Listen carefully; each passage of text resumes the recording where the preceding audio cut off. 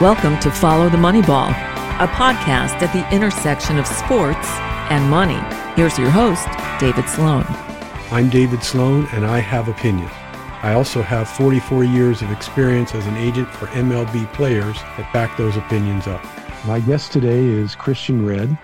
Christian is a sports writer for the online publication The Messenger.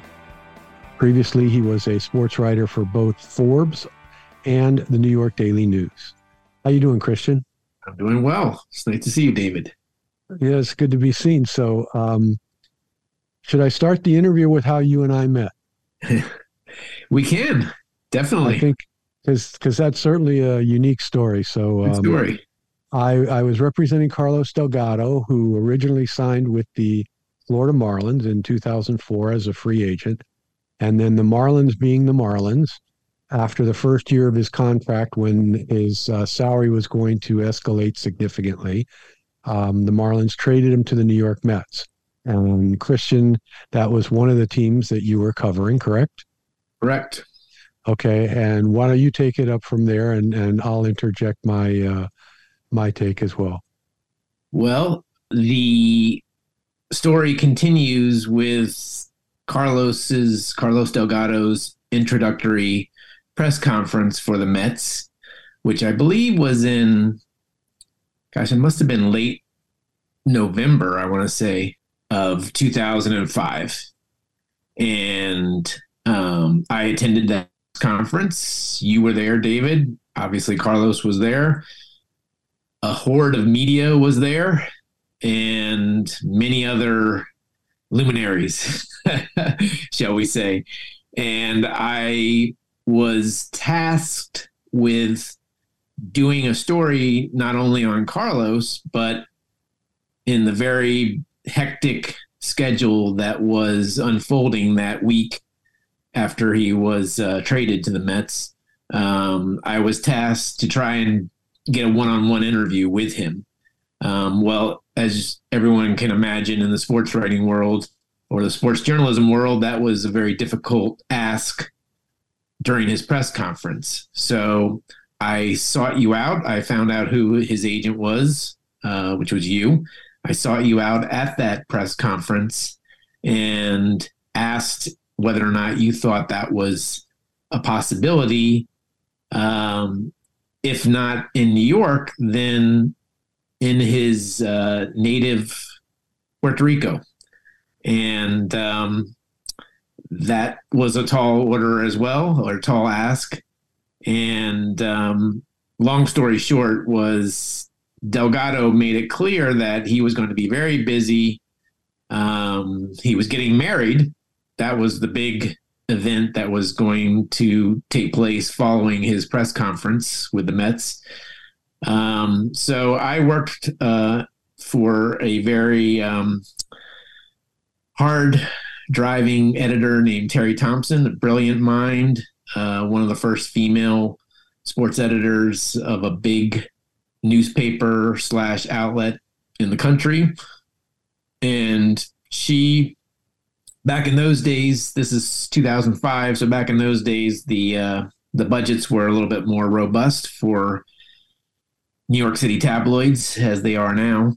And she sent me on a plane down to Puerto Rico to cover not only Carlos's wedding, but to try and secure that interview that we wanted for the feature. So I got down there. I drove across the island to Aguadilla, where Carlos is from, and I was with a photographer who was actually from Puerto Rico. So it's a keynote there. That was a blessing in disguise. So not only did he know the island well and speak the language, although I do speak Spanish, he was a native. So he knew his way around, and we made our way to Carlos's home unannounced. And just as we arrived, he was pulling up in his pickup truck, and he had just come from a workout, I think. He was not that happy to see us. But fast forwarding a little bit, Carlos and I are still friendly to this day. So there's a good ending to this. But anyways, he said, "You think you're crossing the line?" I'm paraphrasing, but it was essentially, this is a little too aggressive to get an interview. So I whimpered back to my hotel with the photographer. We thought that was the end of it. But the editors in New York still wanted to, they'd sent me all the way down there, obviously. So we attended the wedding. And I believe, hopefully you still have it, David. There's a very famous photo that the photographer I was with took. And it's the happy couple coming out of the church. And I believe you're in the foreground.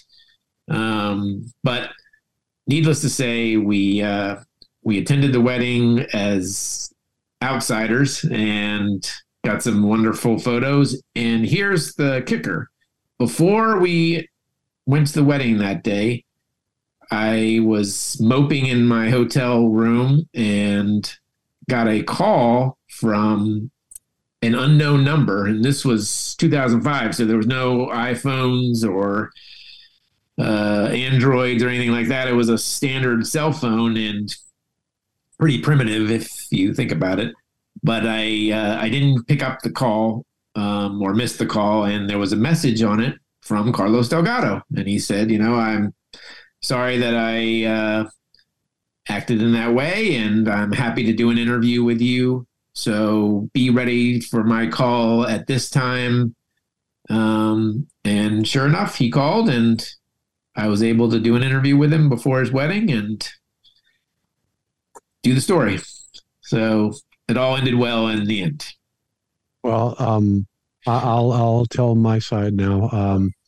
So after, by the way, I want everyone to know this predated the release of the movie Wedding Crashers. So I think Christian probably deserves at least a modicum of credit for creating that idea. I don't know if he'll get any royalties from it, but nonetheless, I think he should get at least some credit. So when you and I met up in New York, I told Carlos that you wanted to interview him, and I too was unaware that you were going to be in Puerto Rico. But he told me about you coming to the house, and he was just motherfucking everybody up and down at that point. And I told him, I said, you can do that if you want, but understand this: the New York press is vicious, and they will kill you if you don't become a little bit more accommodating. Because I haven't spoken to Carlos in many years, but he always was a very private person. Mm-hmm. He was fine with doing whatever at the ballpark, or if he was making an appearance somewhere, he was as nice and outgoing and personable as any athlete I've ever seen. But when he was on his own time, he was a private person. And particularly this being his wedding, he was particularly concerned about, let's call it the security or lack thereof. I can't say that any conversation I had with him was directly responsible for him talking with you, but I also know him to, in general, have listened to my counsel throughout the years that we were doing business together. And he may have spoken to other people as well. His father was very influential. His wife was obviously very influential. They may have as well said, it's probably going to be better for you to rip the Band-Aid off, so to speak, do this and get it over with, as opposed to continually trying to keep not just this one Christian Red writer, but the entire New York press at arm's length. Yep. So I was very happy that happened. I thought the piece came off very well. And that's kind of where my relationship with you began.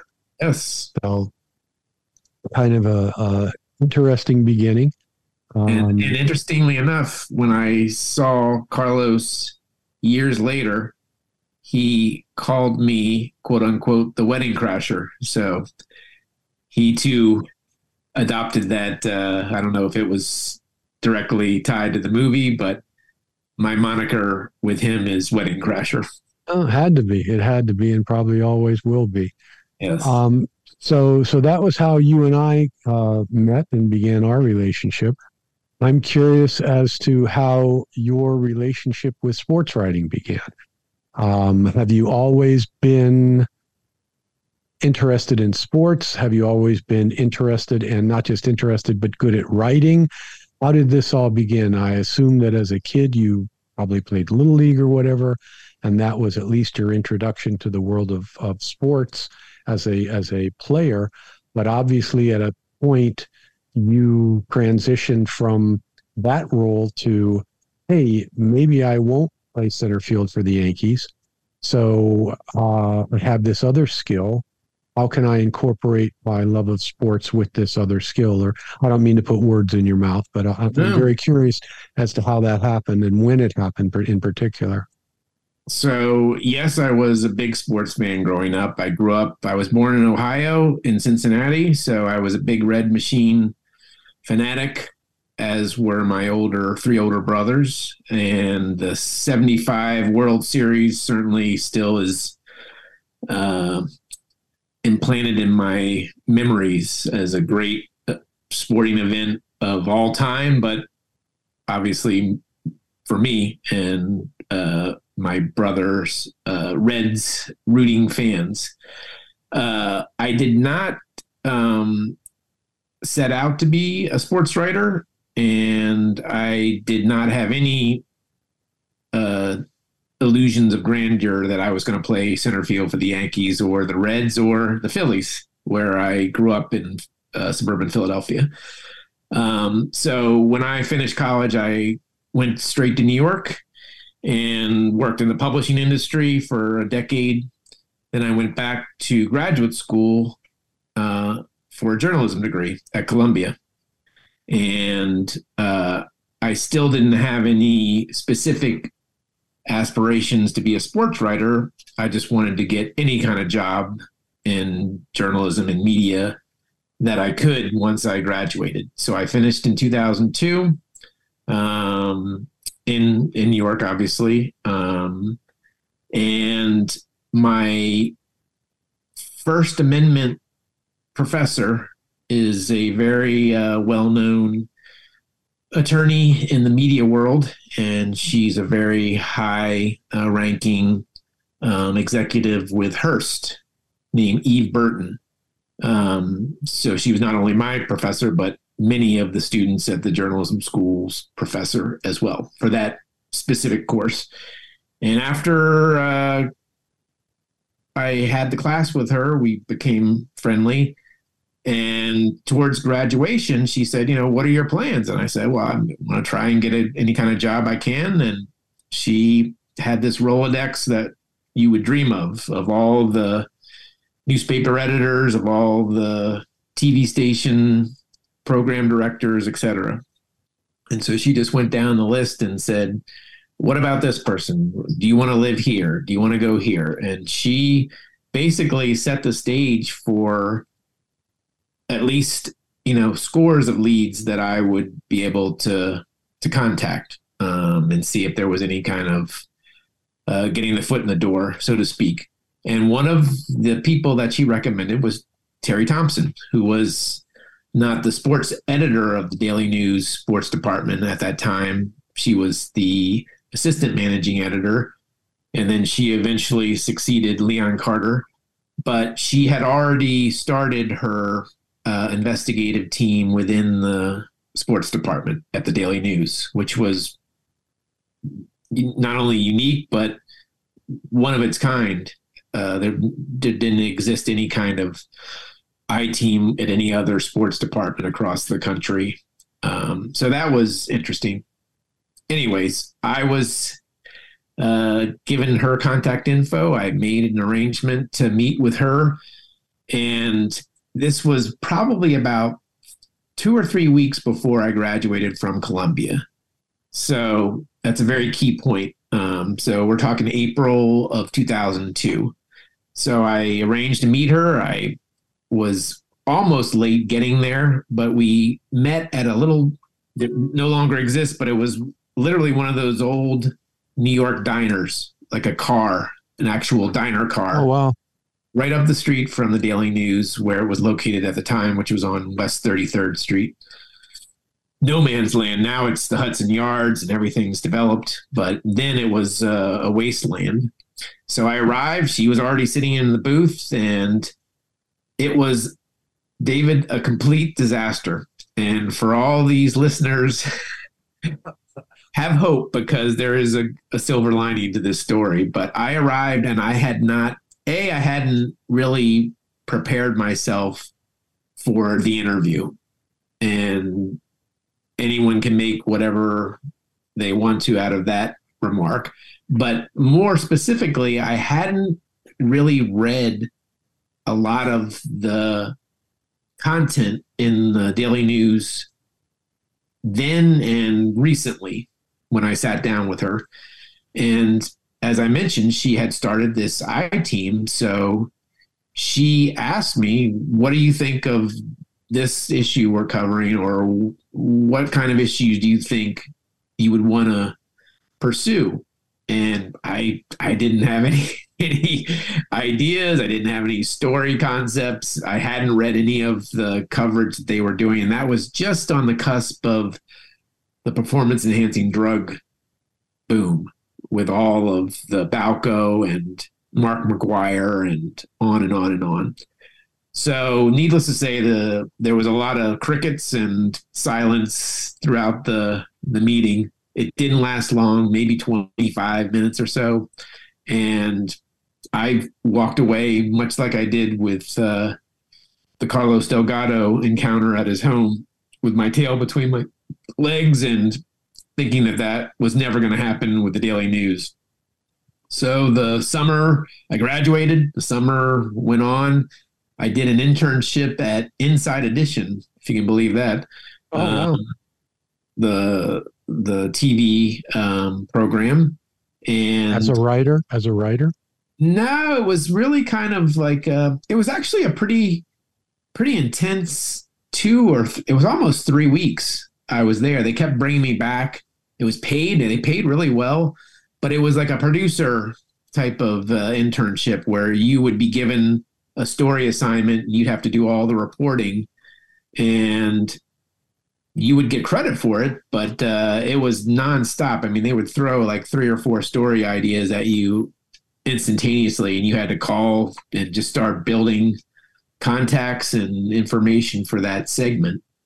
And then at the end of the summer, we either ran into Eve or saw her again, and she said, well, whatever happened to the Terry Thompson interview? And I said, it was a disaster. And she's like, oh, well, just call her again. I'll call her and say that you want to get in touch with her again. I'm like, I don't think that's a good idea. And she's like, no, trust me. You'll call her again. So I called her again, talked to Terry, and I said, I'm still interested. Is there anything that I could do? I'll empty wastebaskets. I'll, lock the doors at night. And she had me come in. Terry had me come in on Saturdays to do high school sports, which is traditionally, no matter where you are, that was the big entry, was doing high school sports. And the starting point. Yeah, not only a starting point, but a really valuable one, because you not only developed your skills, but I don't know, there's just something very refreshing about covering high school amateur athletes that is devoid in pro sports. Yeah. So that was the start. And I just kept coming back. I kept asking for assignments. I kept asking to help with her I-Team, which was composed of 2 guys, Michael O'Keefe and TJ Quinn at the time. And ultimately, I was able to work with that group, in addition to kind of being a general assignment features sidebar person. I eventually did backup beat writing for some of the pro teams. Obviously did a lot of investigative stuff, but the one thing I kind of carved out on my own was using the Spanish speaking skills to do a ton of baseball stories, including Carlos Delgado's wedding, but able to go all around Latin America and do a lot of really unique and compelling stories related to baseball. So tell me, I'm for my listeners again, I'm talking to Christian Red, writer for the online publication The Messenger. So 2 questions. Number one, where were the professors like that when I was in college? Because I never had anyone who helped me much with anything beyond how to roll a joint. Number 2, where did you learn Spanish? What was it that prompted you to take that step? So with regard to the professors, that was a unique connection with Eve. And like I said, we just struck up a rapport. There was probably about 200 kids in that First Amendment class. I'm trying to remember the very famous First Amendment lawyer, Floyd. I'm going to draw a blank, but he was part of the co-teaching of that class. Mm-hmm. And I had probably 3 or 4 other really, they were all in my mind great professors, but 3 or 4, including Eve, stuck out as far as just the overall experience. Oh, you lucked out. Yeah. So it was, I just saw an article about the new, relatively new dean of the journalism school, Jelani Cobb, and he has a terrific resume. Oh, he's great. I see him on TV all the time. Yeah, yep. He's great. But the opening of the story or the profile, the author asks him, it's a Vanity Fair piece, and the author asks him, and I'm paraphrasing, how do you come to grips with the price of journalism program now? It's $75,000, and that doesn't include housing. It's a 9-month program, I think. I just thought that's extraordinary. That all to say that if you are going to invest in that much money into an education, you really have to get as much out of it as you can, and you got to get a return on your investment. And that's the same also as any undergraduate pursuits or what have you, graduate pursuits. So I was going back to your point. I was fortunate that I had some really great professors there. And Eve was certainly, I'm indebted to her forever for getting me the start. As far as the Spanish, I started taking Spanish, in middle school, and took it in high school. Continued in college. I went to Hamilton College, which is in upstate New York, and it's a liberal arts college. There's only about 1,600 students, so it's very small. But it wasn't until I elected to go abroad my junior year in college and spend the first semester I spent in Spain.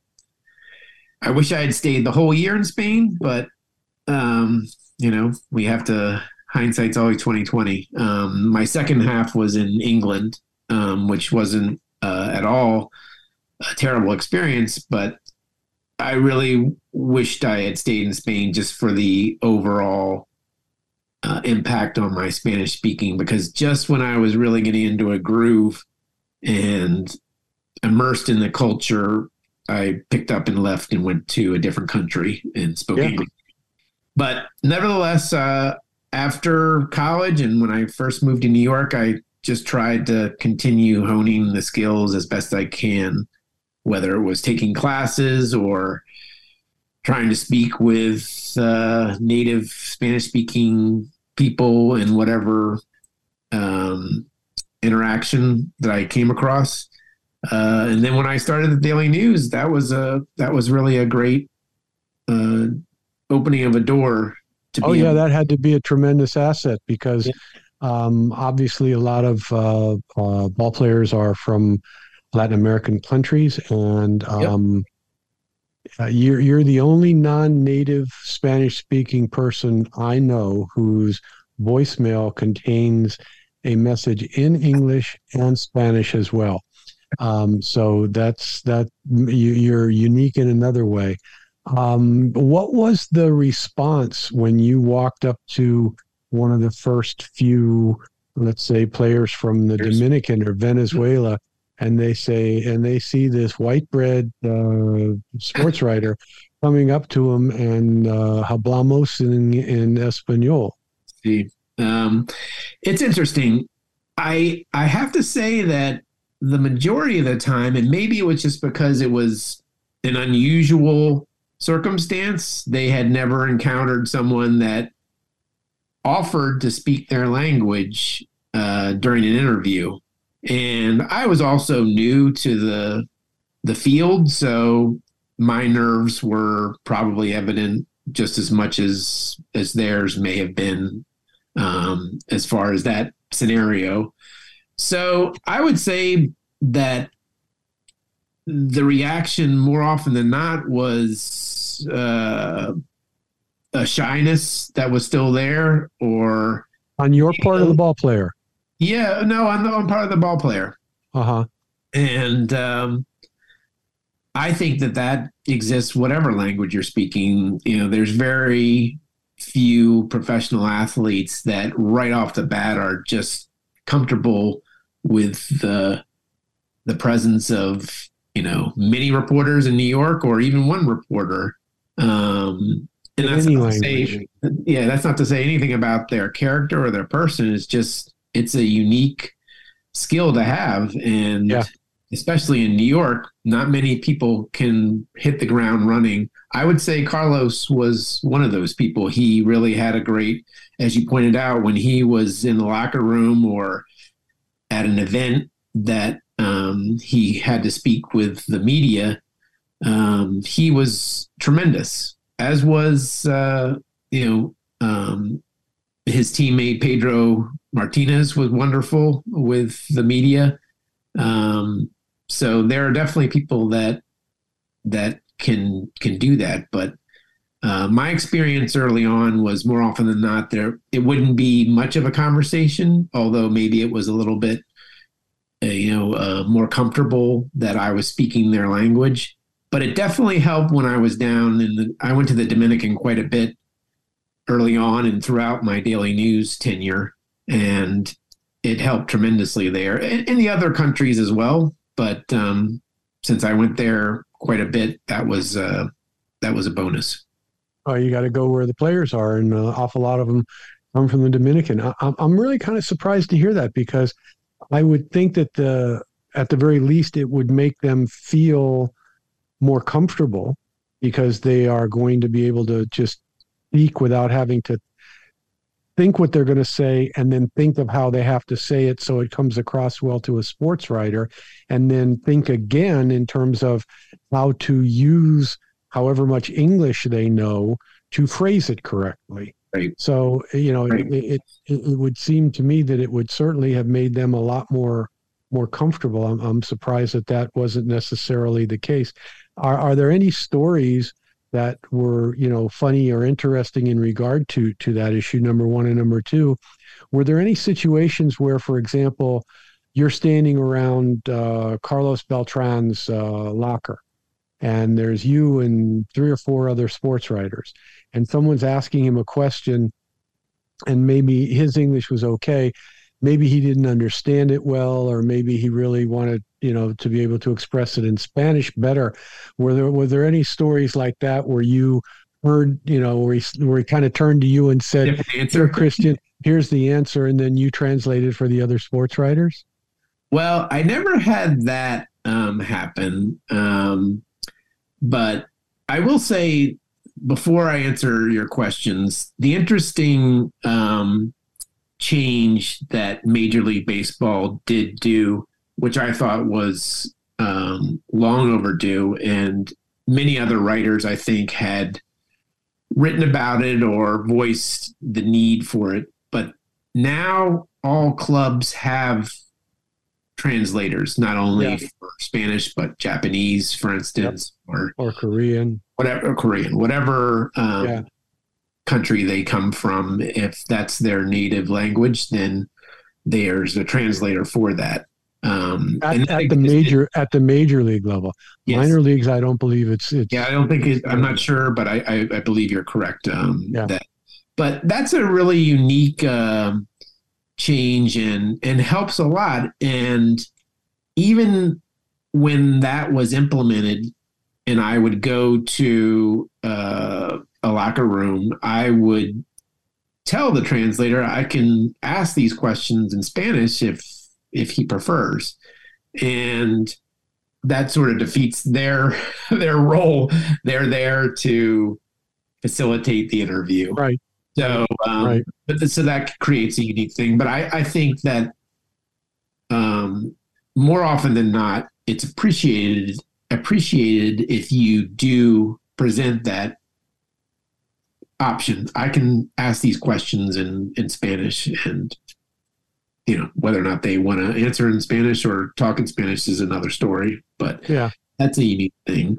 As far as unique story, I've never had that happen where someone asked me amongst a sports writers group to translate for them. What happened more often than not is that another teammate who also spoke Spanish or was Spanish speaking, whether or not they were from the same country, they would often be drawn in. Like Mariano Rivera famously did a lot of translations, I think, for El Duque and some of the other players that didn't have a command of English.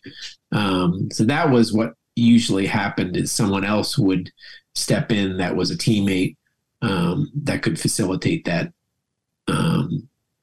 That's interesting because, as you know, oftentimes different countries, what there's one word that if you hear it from a Cuban has a different meaning than if you hear it from a Puerto Rican or if you hear it from a Mexican. Yes. And I've experienced that, and mi español is muy pequeño y muy malo. So even I know that with my miserable Spanish. So you mentioned to pivot to a somewhat different area, but you kind of touched on it a moment ago. You mentioned the Balco situation. There's a really interesting documentary now, I believe, on Netflix. Yes. Have you seen it yet? I've not only seen it, but that was one of my first stories for the Messenger. Wasn't a review as much as a feature on. You know what? Now that you mention it, I saw you posted about that, and that's what made me hunt it down. Yes. So I did see the documentary, and my story for the Messenger more or less, it incorporated what I thought was some more voices of individuals that were linked to that case, which I thought maybe gave it a little bit more breadth. I did think that 77 minutes, which is the length of the documentary, was way too small a window of time. Not nearly enough to incorporate all of the layers of that case and the history and the context. And I thought that it would have been better served as a docuseries where they had, X amount of episodes Yeah, where they covered Balco in one, and then biogenesis in another one, and then another, the involvement with the agents and all the rest of that stuff. Or Um, or or the way I thought of it was that cover Balco only, but just do it in 6 or 7 episodes so that you could incorporate all of the, like I said, the history, the context, all the key, quote unquote players that were part of that. Because it was it's a very important historic footprint in the sports landscape. I think a lot of people would agree with me as far as just the lead up to it with McGuire and Sosa and the home run chase and the pre-testing era to implementing a drug testing program in baseball and other leagues to the fallout from all of those scandals. Like you mentioned, the biogenesis in addition to Balco, and there was a couple of others in between there involving PEDs. well, I'll tell you my personal experience with that, and I actually I have a letter right over there that I received in return from a letter that I sent. One of the first articles that I saw digging even beyond scratching the surface in regard to steroids was done by Mark Feneru-Wada. Yes. And I sent him a letter essentially saying, what you wrote was very interesting, but you barely scratched the surface. I said, there's so much more to it than what you've written, and keep my name out of it, but here's some other things you may want to look into. And lo and behold, later on he did. I had a client who his name will be unmentioned, who essentially came to me and said, I may be the only guy on my team that's not doing steroids, and I don't know what to do about it. And I told him, don't do anything about it. Just keep doing what you're doing. You're playing well. Let those other guys do their thing, and just keep your head down and keep playing. And he was concerned in that, and this is a typical thought expressed by many players. I don't want to lose my job now that I've gotten myself to the majors. I don't want to lose my job to a guy who otherwise was a AAA player, but now he's taking steroids and he's put on 25 pounds of muscle. And because of that 25 pounds of muscle, he's going to come up here and take my job. Yep. So I told him, I said, there's really not much I can do about it. I will try the next opportunity that I get to address the subject with the people from the Players Association. And this particular conversation happened toward the end of the season. And as you are no doubt aware, there are meetings a couple of times a year, generally after the end of the baseball season and during spring training, where the Players Association gets together with agents and has a discussion with them. It's more, back then it was more of a lecture than a discussion. There wasn't a whole lot of interaction. And Don Fair at this point was now running the Players Association. And I believe this was back in maybe 2000. And generally the way it went was Don would come on and he would make his presentation as to, here's what we've done in our discussions with the, labor relations people from MLB. Here's what we've tried to do in terms of marketing MLB players. Here's what we've done on the legal front.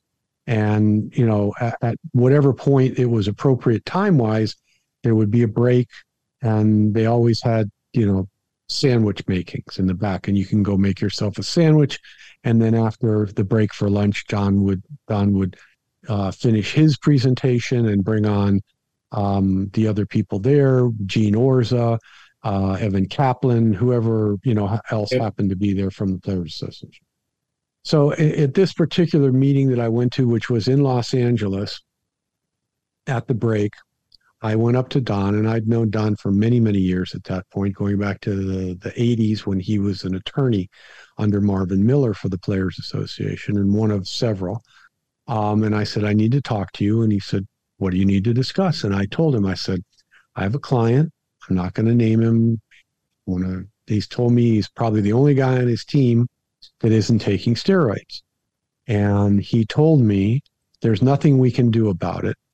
It's not an issue for the union to deal with. And I said, how can it not be?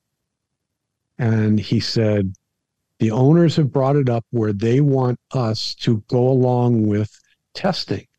And that is intrusive, and we don't agree with it. And we're concerned that if we allow them to test for one thing, they're going to want to test for another thing, and they're going to use the information that they gain in testing against players.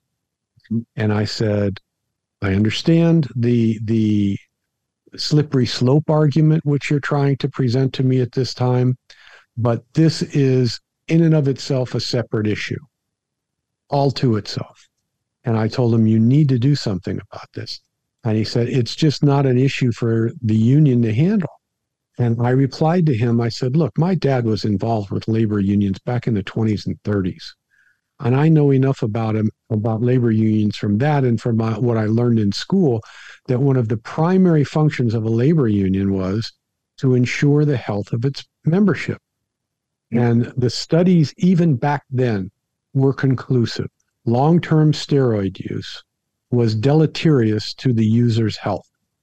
How can that health issue not be something that the union would take a role in? And he said, I'm sorry, I understand your concern. I understand your client's concern. Please tell them that we've had this conversation, but there's nothing that we can do about it. Mm-hmm. And it was only after the inflection point that we were just talking about in regard to Balco, when it became so big that they could no longer ignore it, they could no longer sweep it under the rug, that they finally did something about it. Now, fast forward to today, I would bet every dime in your bank account that there are an awful lot of players doing an awful lot of things that enhance their performance. And just as is the case and always has been, primarily in Olympic sports, the real contest isn't between the 8 guys competing against each other in the 100-yard dash. It's between their trainers and pharmacists staying one step ahead of the anti-doping people. Yeah, absolutely. It's interesting. So you mentioned the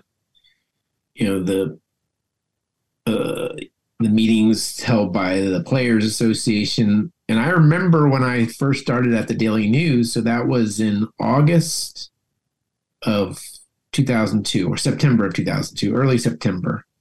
And the Players Association and the league had just, I'm pretty sure that was the year, they had just ratified a new CBA, collective bargaining agreement. Mm-hmm. And that was the biggest, the drug testing. And if you'll recall, the following... You froze there for a second, Christian. I was saying that was the biggest and most contentious issue was drug testing.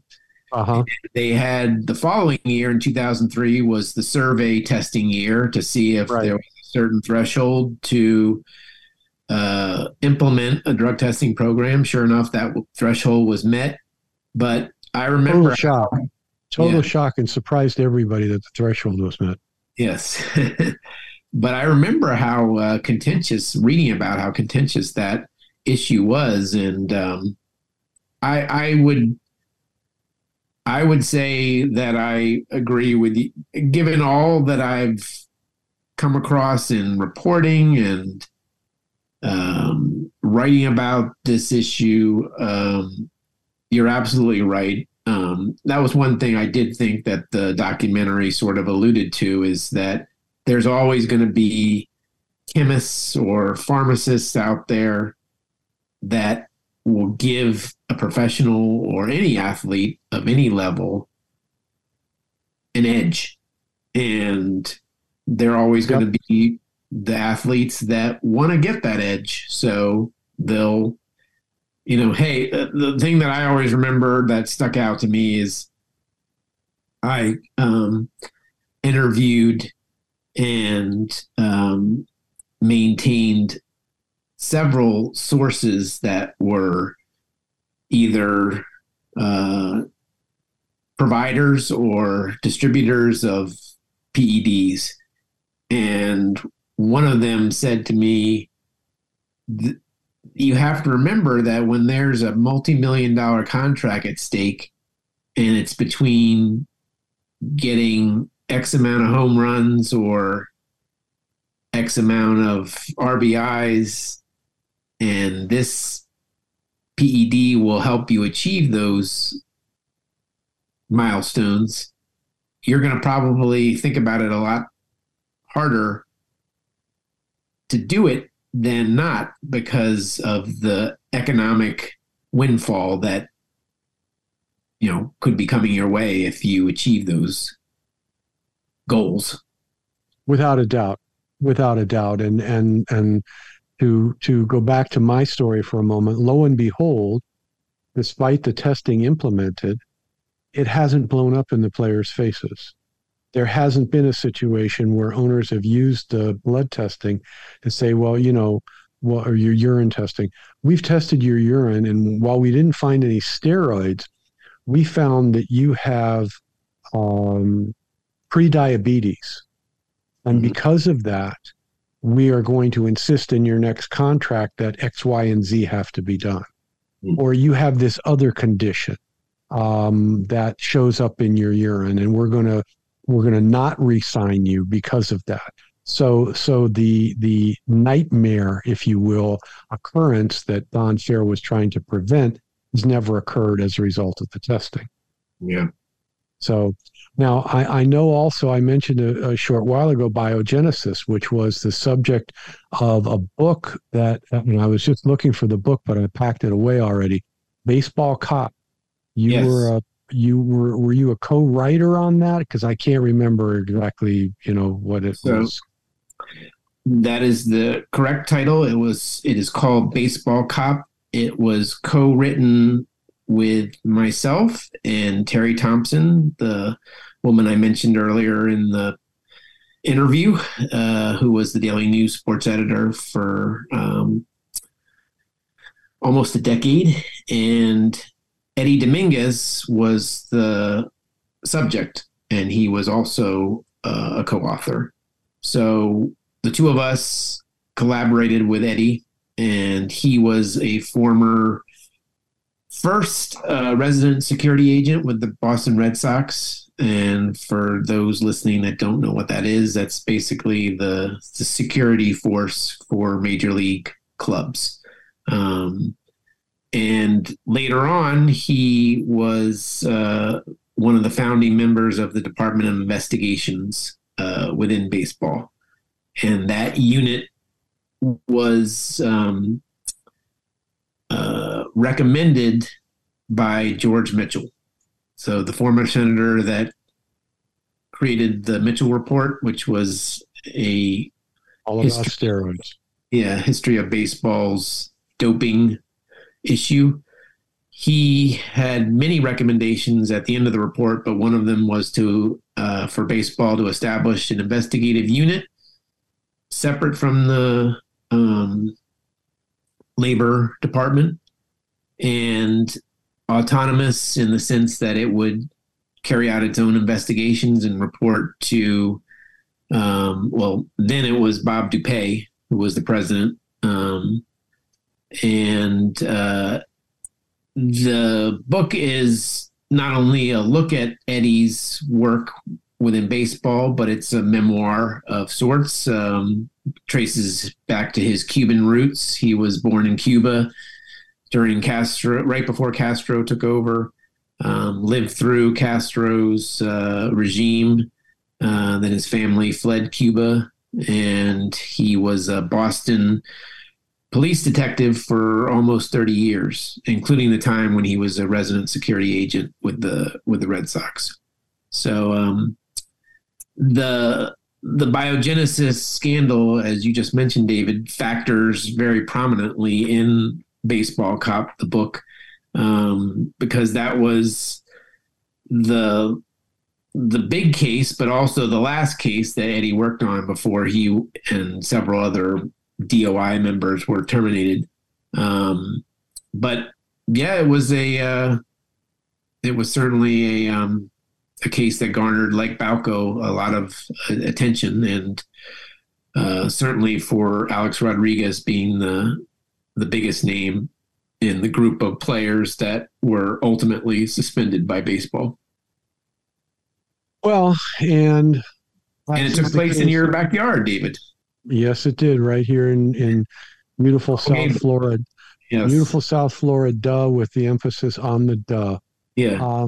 Miami New Times, Kevin Elfrink did a lot of coverage on that as well. And unfortunately, as is the case often with many of these, let's call them scandals, the people that got punished the most were the ones who profited the least.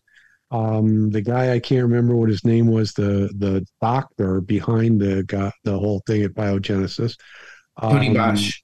Yeah, he was punished somewhat, but while Alex Rodriguez was tainted by it, his checks didn't stop. They did not. He still made plenty of money. All the other players that were involved in it, they had some minor consequences, but nonetheless, the ones that were still good players, their careers continued. The agency, the sports agency that represented, if I recall correctly, it was something like 12 out of the 15 players that were directly implicated in that scandal. They're still doing business. They're still collecting millions of dollars in commissions. They never got so much as a wrist slap as a result of their involvement in this. And, their whole, God, what was the guy's name? Do you remember the name of their employee who was the one who was directly getting the steroids from Biogenesis and distributing it to their players? Well, interesting. So yes, there's an interesting separate case that's related to Genesis. But before I talk about that, so I agree with you on Alex Rodriguez. He didn't lose a whole lot, but he did forfeit his pay for 2014. Granted, that was probably a drop in the bucket. A lot of money. Yeah. Right. But a lot of money to the average human being, but nothing to him. Yeah. But there was an individual who was part of the group that was indicted by the government. And his name is escaping me at the moment, but he did work for the Aces agency, Seth and Sam Levinson. And ultimately, he filed suit against Aces after the Biogenesis matter had more or less concluded. Mm-hmm. And there wasn't, I did a story while I was still at the Daily News on that lawsuit, but there wasn't a whole lot of coverage, and it stayed pretty quiet as it unfolded. But ultimately, he settled, which is probably what a lot of people would have expected to be the outcome. But when I did the one or two stories on the lawsuit being filed, he was represented by a boutique law firm in New York City. And one of the attorneys said to me, the Biogenesis group of names is only the tip of the iceberg, meaning that there was more names that would likely come through, whether it was discovery or trial, whatever. But obviously we never got to that stage, and the names, if there were any others, never came to light. But that was that's why the case was settled. That's why the case was settled, was to bury that. Absolutely. And they buried all that. Yep. So and the Players Association did their own air quotes investigation of aces, which Correct. probably consisted of, I'm trying to remember if Michael Weiner was still alive back then. No, this was after.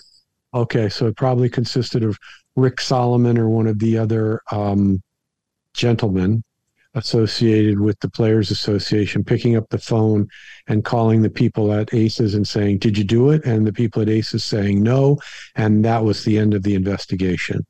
Yeah, there was a release by, I believe, Tony Clark that said, I'm paraphrasing, but it essentially said that they were not been found to have, created any illegal breaking of laws or rules. Yeah, they were blameless. And if you buy that, there's some land about 9 miles west of me that's only about 4 or 5 feet underwater. And the alligators that live there are pretty friendly. You just have to be careful when they haven't been fed for a while. Yes. I'll gladly sell you that land if you believe that. So do you see any stories coming up today that, because of the change in whether it's the games or how they're played or how they're covered, that you would say, maybe not necessarily scandals, but things that, let's say, come down the pike in the next 6 to 12 months that may be eye-openers for the average sports fan? Well, what do you anticipate being the big things to come from the next football, baseball, basketball seasons? On any particular issue or just in general? Just anything in general, whatever you see, because now that you're doing this for the Messenger, I'm sure you're all over this like a cheap suit on a pretty much 24/7 basis, because I have to imagine that working for an online thing has some greater immediacy, and please correct me if I'm wrong, than, working for pay $1 for an actual physical newspaper type of operation. I think it's a little bit of everything. It's a traditional news outlet, the Messenger, with all verticals: news, politics, entertainment, sports. The sports vertical is actually launching next week, although there has been coverage for more than a month now and content in that section. But it's a traditional outlet like any other. So as far as being all digital and the immediacy, yes, there is that element with breaking news, or if any reporter is astute enough to get a scoop, that would be an occasion for urgency to get it posted so that you could be the first to do that. If still an opportunity to do those kinds of things in this day and age, I think reporters jump at that. But there's also, features in the sports department, enterprise stories, investigative stories that will require not only more time to report and develop, but that won't necessarily mean a deadline of sorts you have to get it in by this time. So I don't know if that answers your question, but it kind of circles it. It kind of circles. Yeah. And Christian, please, if there isn't anything that really comes to mind, that's fine. I mean, that's an acceptable answer. I think, certainly for New York, there's the baseball story of the two pro teams spectacularly collapsing. Shitting the bed, I think, is the technical term. Yes.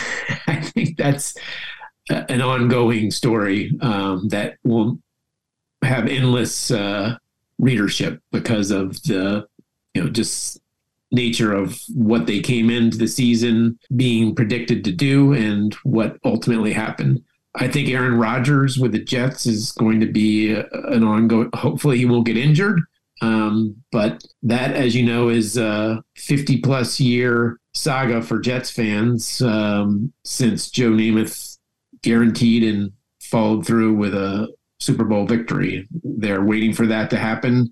They've been waiting, and he seems like the first legitimate chance in a long time for maybe possibly getting to that stage. So I think those are big New York stories. Yeah. They've got a basketball team there too, don't they?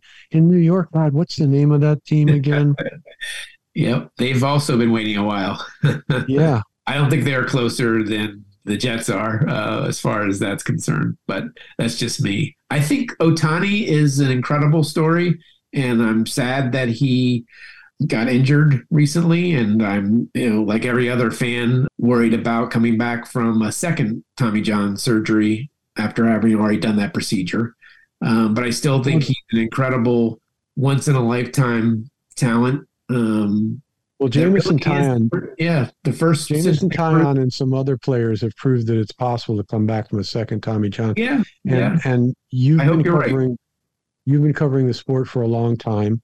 Let me ask you from my perspective, if I was representing the guy, I would negotiate a 1-year contract for him and maybe some options that would give him the opportunity to opt in as opposed to opting out of something. Where after a year, if he wants to remain with that team, then another 4, 5, 6-year contract would kick in, or he could become a free agent, and give him a year to contribute as a hitter and pay him as such and continue to rehab himself from the Tommy John surgery. I'm really surprised you mentioned Ohtani. I'm really surprised he didn't just blow off the rest of the season and get the Tommy John done now, as opposed to waiting another, 6 or 8 weeks to have the procedure done and pushing his recovery out by another 6 or 8 weeks as well.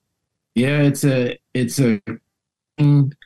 and ultimately I would think some people would call it a head scratcher because he could do that. Although I don't know, and I don't think it's been revealed whether or not that might be the best option to do right away. And I also know that Red is that he's a competitor, and this was maybe the closest that the team was going.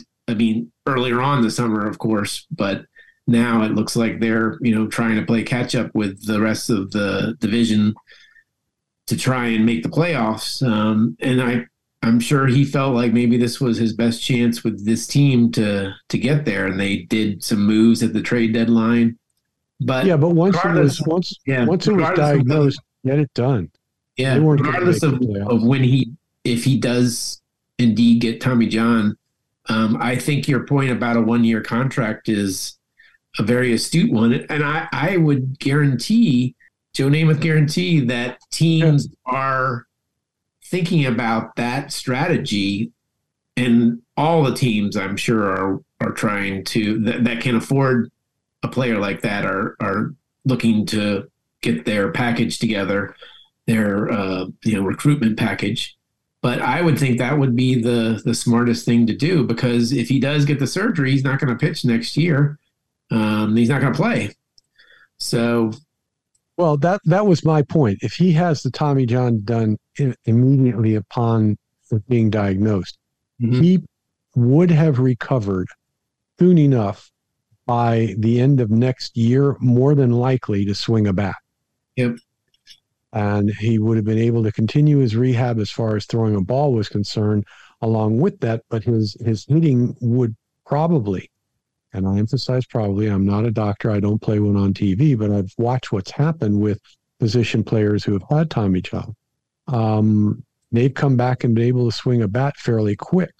It's the whole issue regarding throwing. But, his whole career over here has been kind of a mystifying experience for me, because he could have picked any team in baseball, and he picks the Angels, and the Angels are a clusterfuck. They've been a clusterfuck for years. Why he would sign with them over one of the other teams that was pursuing him, the Dodgers, the Yankees, somebody like that, somebody with a much more firmly established tradition of winning, it was a mystery to me. But, no one asked me at that point.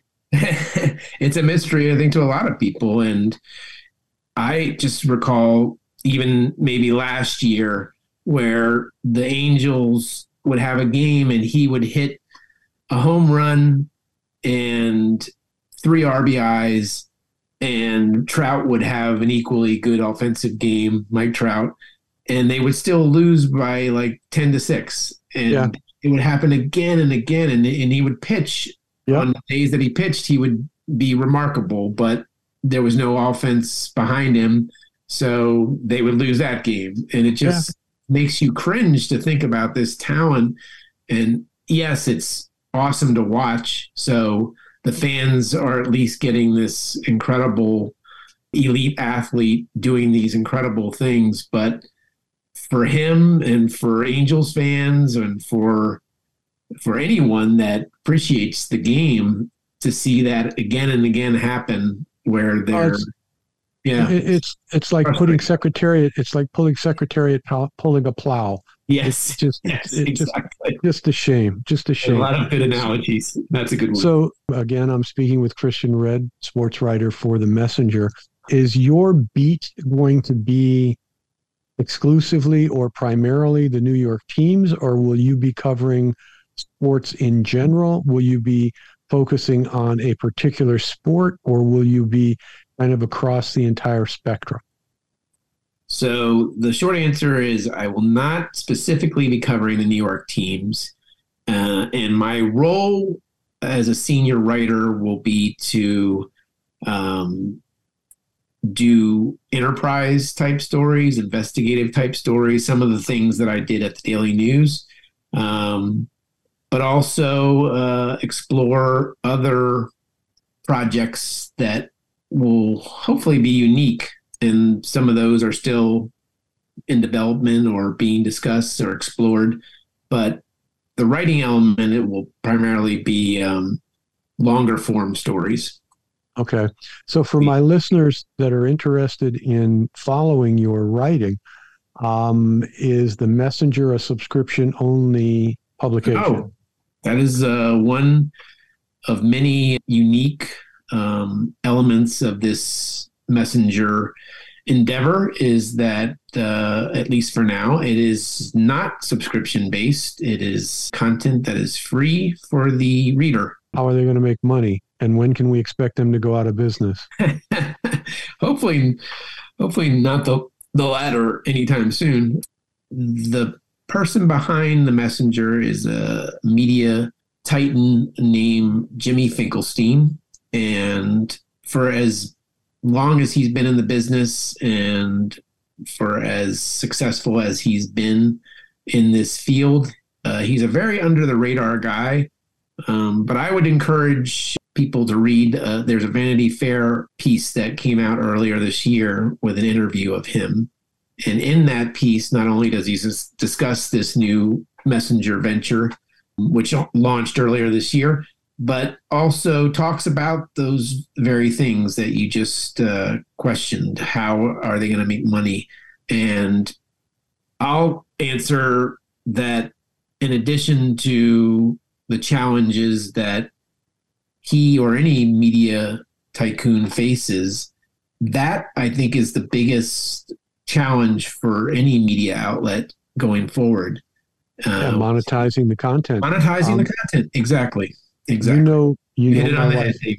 You know my wife, Nicole Sandler. You've been on her show. She interviewed you about the baseball cop book, and just this week she had on her show a gentleman by the name of Will Bunch, who writes for the Philadelphia Inquirer. Yep. And he was talking about the fact that his paper has had to go to a subscription model. Yep. And I guess part of his deal with the paper allows him to have his own newsletter. Mm-hmm. And the newsletter is free. But if you want the content from the Philadelphia Inquirer, so the editorials that he writes for the Inquirer, or the stories that other people write directly for the Inquirer, it's a subscription.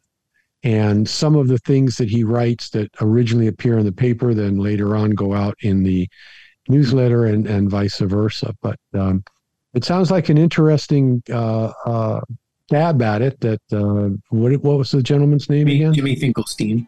Jimmy Finkelstein. Sounds like an interesting stab that he's making at it, and let him know if he's interested in putting on a good sports podcast, part of the venture, that I'm available. And I don't work cheap, but I work reasonably. And you know where to find me. I do. And that's it for another edition of Follow the Moneyball with your host, David Sloan. To make a comment or a suggestion for a future guest, reach out to David at followthemoneyball.substack.com. Thanks for listening. See you next time.